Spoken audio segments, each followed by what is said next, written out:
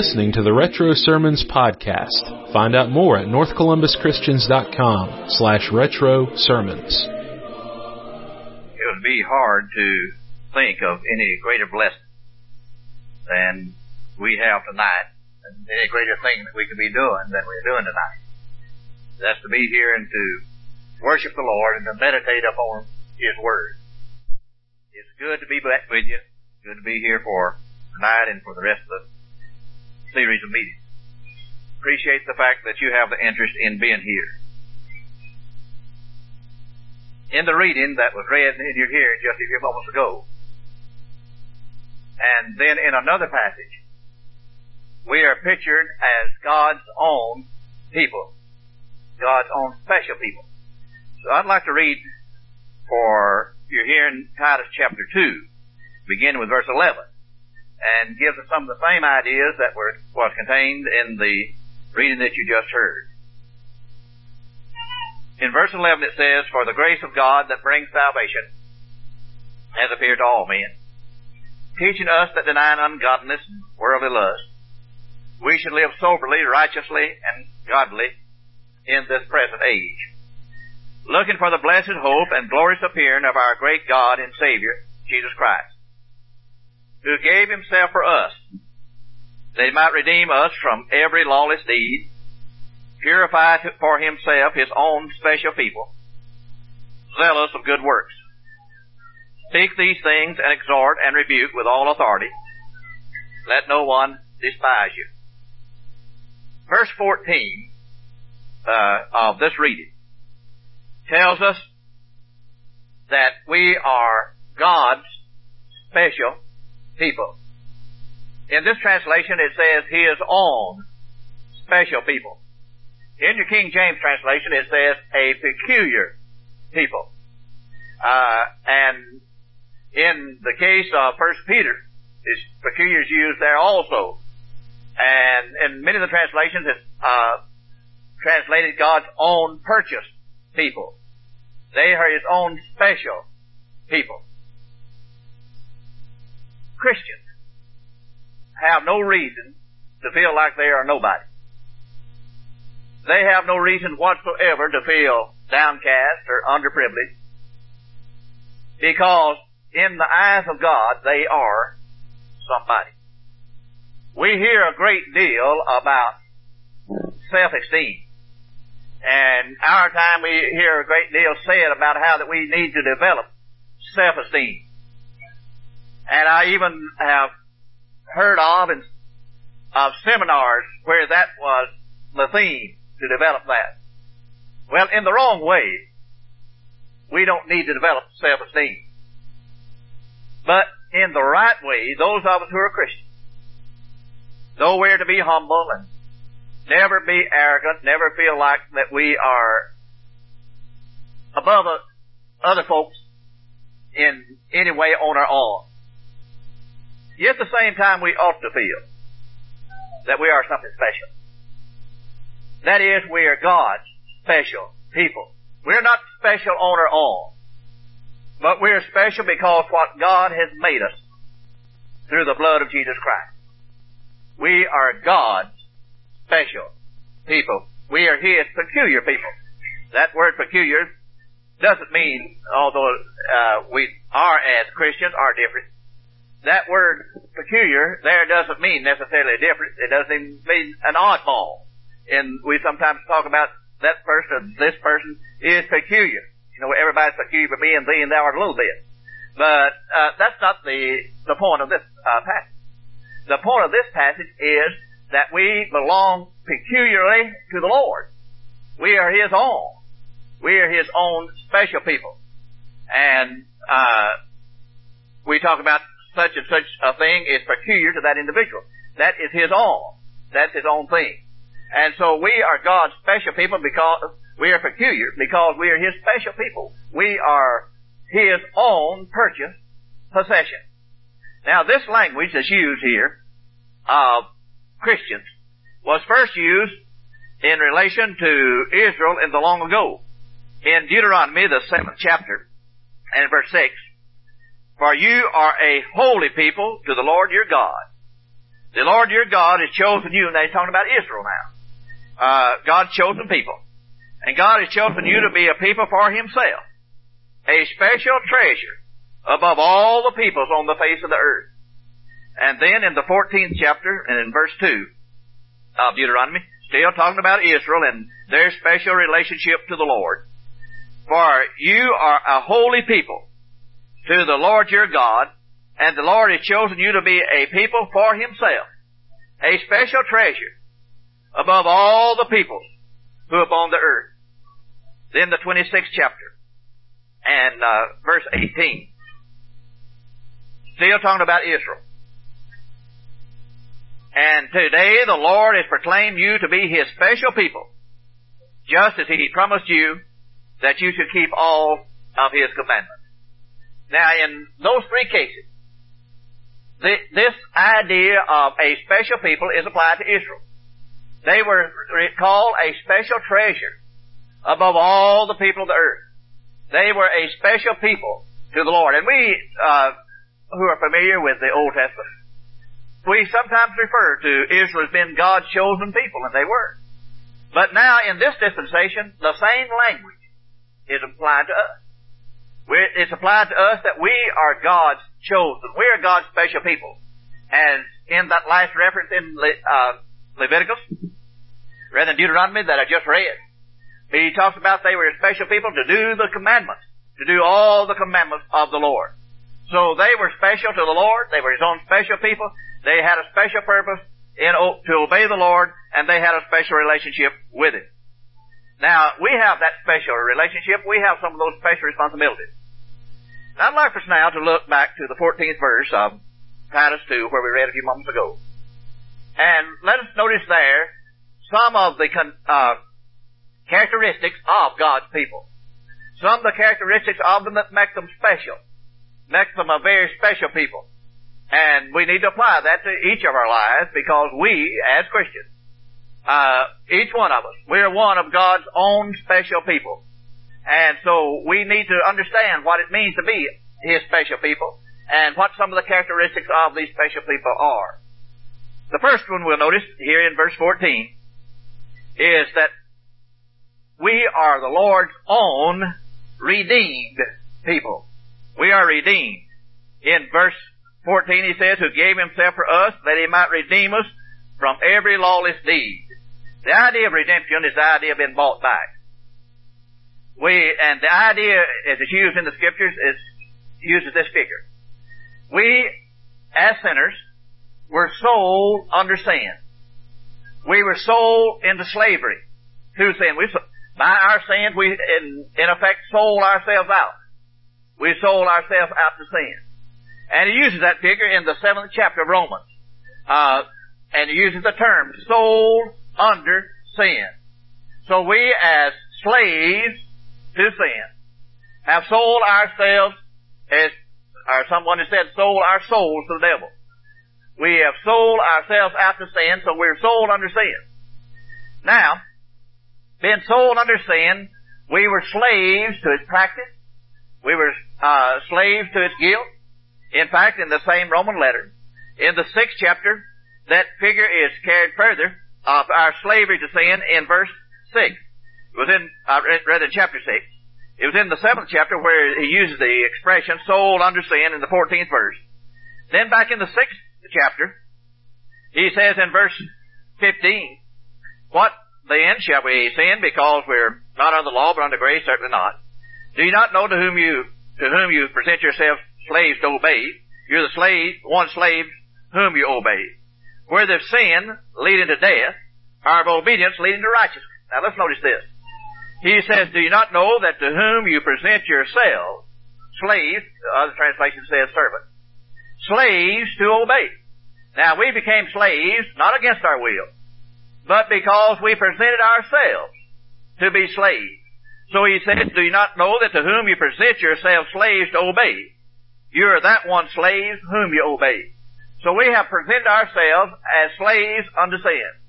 We have sold out to sin as a race, because we've all sinned and come short of the glory of God. But he goes on down. But God be thanked that though you were the servants or slaves of sin. Yet you obeyed from the heart that form of doctrine which delivered you, and have been set free from sin, you became the slaves of righteousness. I speak in human terms because of the weakness of your flesh, for just as you presented your members as slaves of uncleanness and of lawlessness, leading to more lawlessness, so now present your members as slaves of righteousness for holiness. For when you were slaves to sin, you were free in regard to righteousness. And then he goes on and talks about it further. Then he shows that we are subject to the wages of sin, verse 23. For the wages of sin is death, but the gift of God is eternal life through Jesus Christ our Lord. Now, here we are.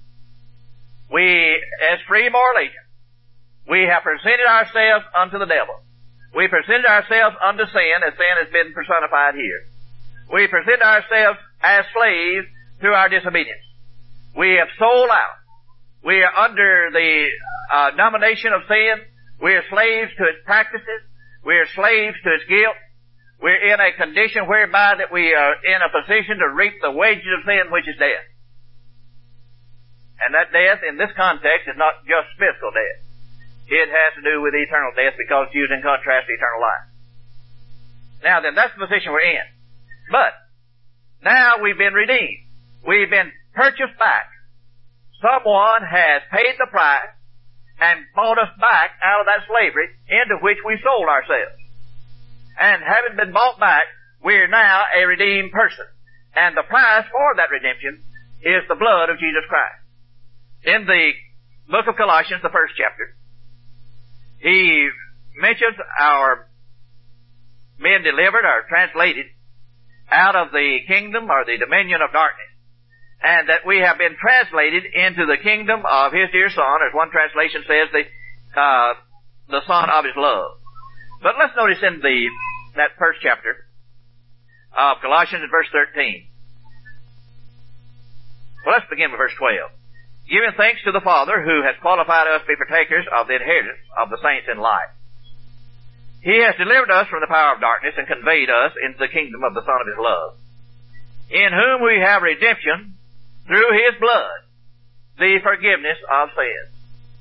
So we are special because God has paid through His Son a special price for us. We have been purchased by the very blood of the Lamb. We are bought with a price. In 1 Corinthians 6 and verse 20, he says, you're bought with a price. Therefore glorify God in your bodies and your spirit, which are God. Now, whatever privileges we have, whatever blessings we enjoy in Christ, it didn't come cheap. It came as a result of a price, a heavy price, paid by our Lord. He gave His blood. If you'll just stop and think for just a minute, all of the agony that went with the cross, everything that was done for our salvation, how that He went and endured the terrible ordeal of the trial and the miscarriage of justice that sent Him to the cross. Then the agony of the cross as He hung suspended between earth and heaven, as His very life blood was shed. He died the terrible death on the cross, then was taken and buried in the tomb, but raised again the third day for our salvation. But what a terrible price it extracted. The death of the very Son of God, and all the agony and the suffering that went with it. But we were redeemed by that. We've been bought back from the slavery into which we sold ourselves, to which we yielded ourselves, to which we gave ourselves over to. We have been bought back. We are a redeemed people. In fact, the church itself is said to have been bought with the blood of Christ. In Acts chapter 20, verse 28, as Paul spoke to the elders of the church at Ephesus, he said that they were to oversee the church of God. But he says, which he has purchased with his own blood. Now, in what sense is the church purchased? Maybe it's several. But we talk about the church being purchased with blood, but we don't want to forget that it's purchased by blood because each one of us individually were purchased and redeemed by the blood. The church is a collective word, collective noun. It's kind of like the word cubby, and kind of like the word herd. And so the church is made up of individual Christians, just like a covey is made up of individual birds, and a herd is made up of individual cows. And I could be standing on my back porch, and if I had a herd of cows back over there, I could say, that herd was bought with good money. Well, it doesn't mean necessarily that they were bought collectively, but that each one of them bought by money. And they collectively then are bought with money. Of course, the church collectively can be said to be bought with the blood of Christ. But individually, each one of us, individually, were purchased by the blood of Christ. Therefore, we collectively make up the blood-bought institution, and we make up the church. So we have been purchased, each of us redeemed by the precious blood of Christ. We talk about sometimes, and rightly so, what a grand privilege it is to be a part of a blood-bought institution. Well, what we're saying is really, it's a grand privilege to be bought ourselves, individuals, by the precious blood of the Lamb. So we are a redeemed people. We're not what we are because of ourselves. We have no right to boast and to think of ourselves as a special people because of something that we have done and something we've accomplished, because we sold out. We sold out to sin. We sold ourselves over as slaves to sin, and we're sold under sin. But Jesus, by His precious blood, purchased each one of us individually, put us together collectively as the church, and made us a blood-bought people. We are His own special people. Then also, in this verse, not only are we the Lord's own purchased or redeemed people, we are the Lord's own law-abiding people. Look at the verse further. The King James says it might redeem us from all iniquity. This translation and others say that He might redeem us from every lawless deed. That word iniquity comes from a word that's translated in the King James and translated here lawless. It comes from a word which simply means without law. Without law. So it is lawlessness. Every lawless deed, he says, we've been redeemed from. Now, that's just another way of saying that we've been redeemed from sin. That we've been purchased back from sin. In fact, in 1 John chapter 3 and verse 4, he says, the King James translation says, sin is the transgression of the law. This translation says, sin is lawlessness. That's what sin is. Sin is a transgression of the law. Sin is lawlessness. Now, we hear a great deal in our time, and some preachers try to make us believe that under this dispensation we ought not be too concerned about that, because we're not under law. We're not under law in this dispensation. I've even heard people say that since we're under grace, that we're not under law of any kind. But that won't work, and I'm going to tell you why. Besides what the Bible just says right here. But look at it just from a logical point of view. First of all, we raise the question then, what is sin? Sin is lawlessness. It's a transgression of law. But if we're not under law in this dispensation, there could be no sin in this dispensation. And if there can be no sin in this dispensation, there'd be no reason for grace in this dispensation. So when you destroy law in this dispensation, you also destroy grace in the process. People don't realize that. Because the only reason that we need grace is because of sin. In fact, in the latter part of Romans chapter 5, where sin abounded, grace did much more abound. And so, since grace is the remedy for sin, we must be under law in this dispensation, or there'd be no need for grace whatsoever. But in this passage he says, we have been redeemed from every lawless deed, from all iniquity. But not only have we been redeemed from sin and every lawless deed, we have been redeemed in order that we might practice God's law, in order that we might do His will. And we are under law, in this dispensation. Look at 1 Corinthians chapter 9. The Apostle Paul makes this crystal clear. that we are under a law of some kind as we function in this age and time. Look at, beginning with verse 21. For those who are without law, as without law. Now, in this context, the law he's talking about here is the law of Moses. Being without law as without law. But listen to what he puts in parentheses.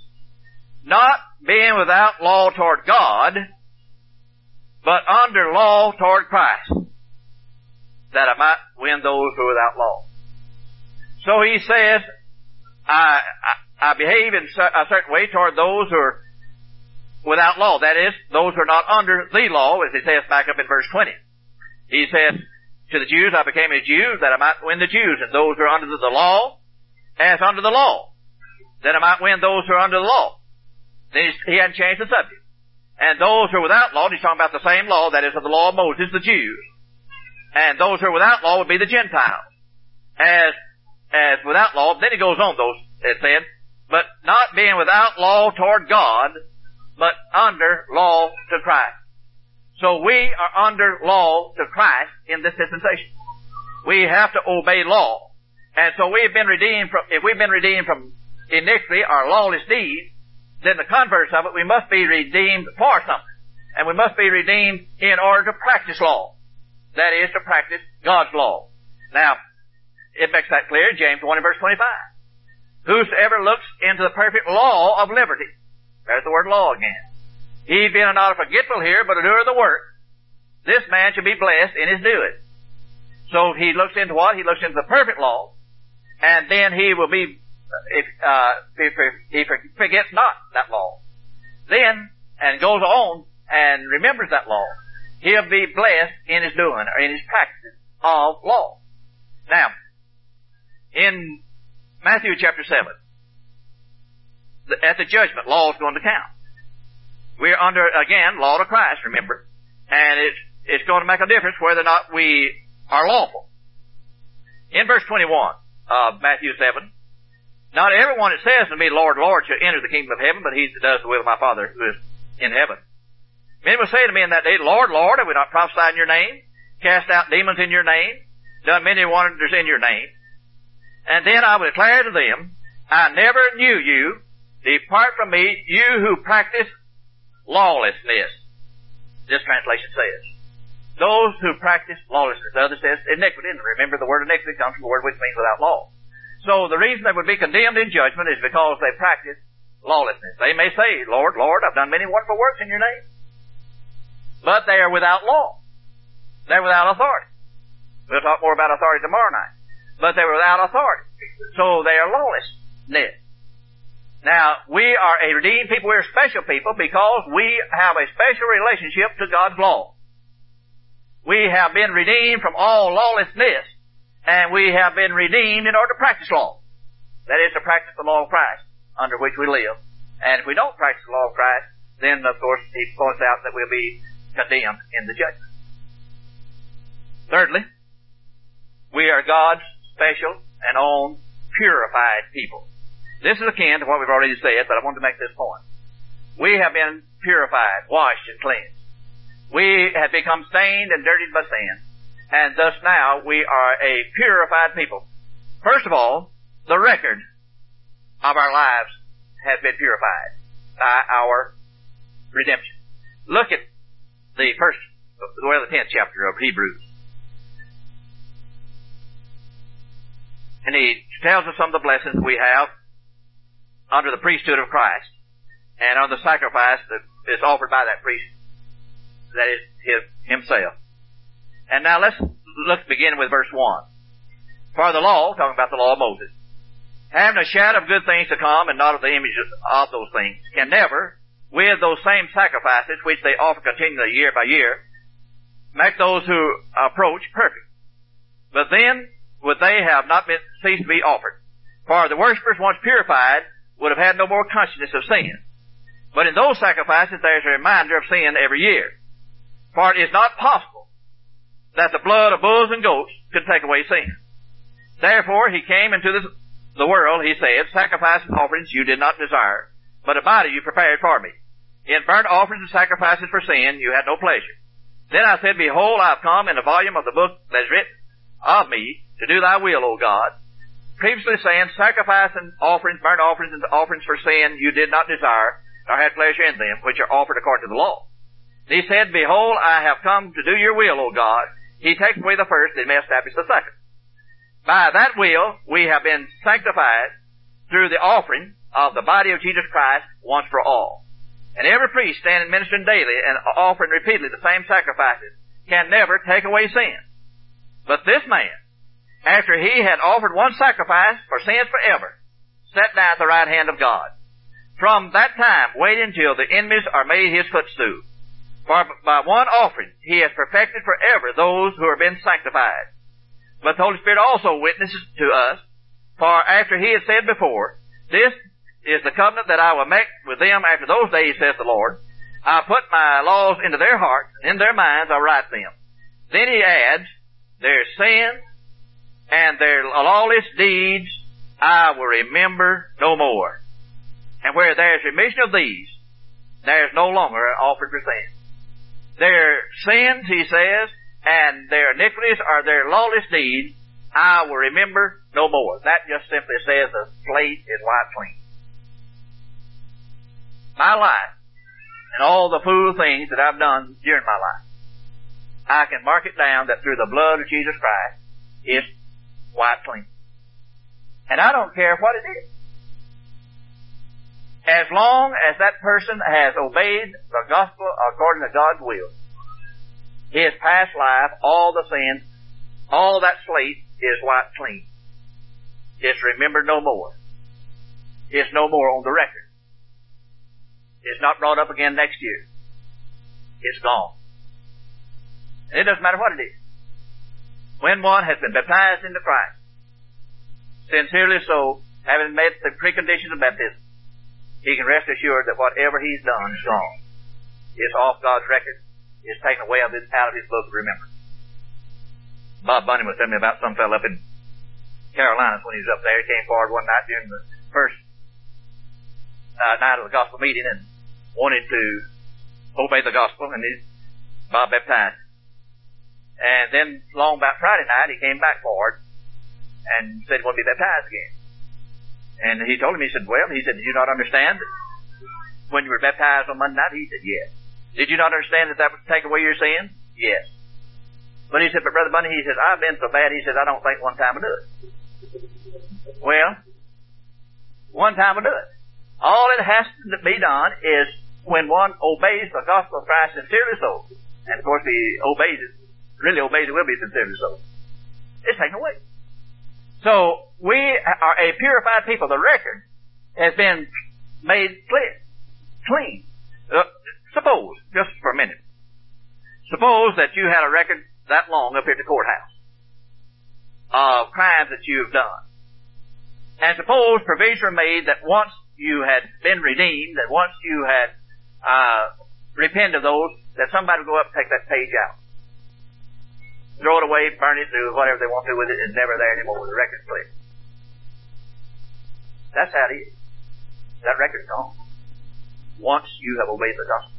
So the slate's clean. But not only is that so, not only do we have a purified record, we also have a purified life to go with it. In 1 Timothy chapter 5 and verse 22, he said we're not to be a partaker or a share in other men's sins. But he goes on to say to keep yourself pure. We are a purified people, but we're to keep ourselves pure. Now, as we pointed out this morning, we're going to sin from time to time. But we keep ourselves pure in two ways. We keep ourselves pure first by abstaining from sin, by avoiding it, doing all that we can to do so. And when we slip into it, we repent of it, turn from it, ask the Lord's forgiveness, confess it, and it's wiped out. So we keep ourselves pure in that way. But we are to keep ourselves unspotted from the world. James 1 verse 27, pure religion undefiled before God and the Father is this, the business of the Father is the widows in their affliction. Keep oneself unspotted from the world. Notice what he says there. He doesn't say just keep yourself from becoming coated over with it. He says you keep yourself unspotted from the world. I've heard this illustration, I don't know, many years ago, and I've forgotten it. Maybe Grandpa Tyler's the first that used it, and he won't give me a pardon. A little girl back in the days when the mother had to starch the little white dresses, and you know how they were, they stood out in so many layers of them. She got ready and was getting ready to go to church on Sunday morning, and she was out on the porch, and she's, you know how little girls are, and she's looking down through there, and her mom said, "Don't you get out there in the yard, or don't you get out there on the wall. You'll get your dress dirty." Well, she was pressing around like little girls will, and she got out on the wall. She went out toward the wall a little bit. She looked back toward the house. She was right when she had got in the mud and everything, which was fine. And then here came a car along and splash, and mud went all over that dress. Just was spot up. She didn't get out and water the mud. She didn't get out and sit down in it.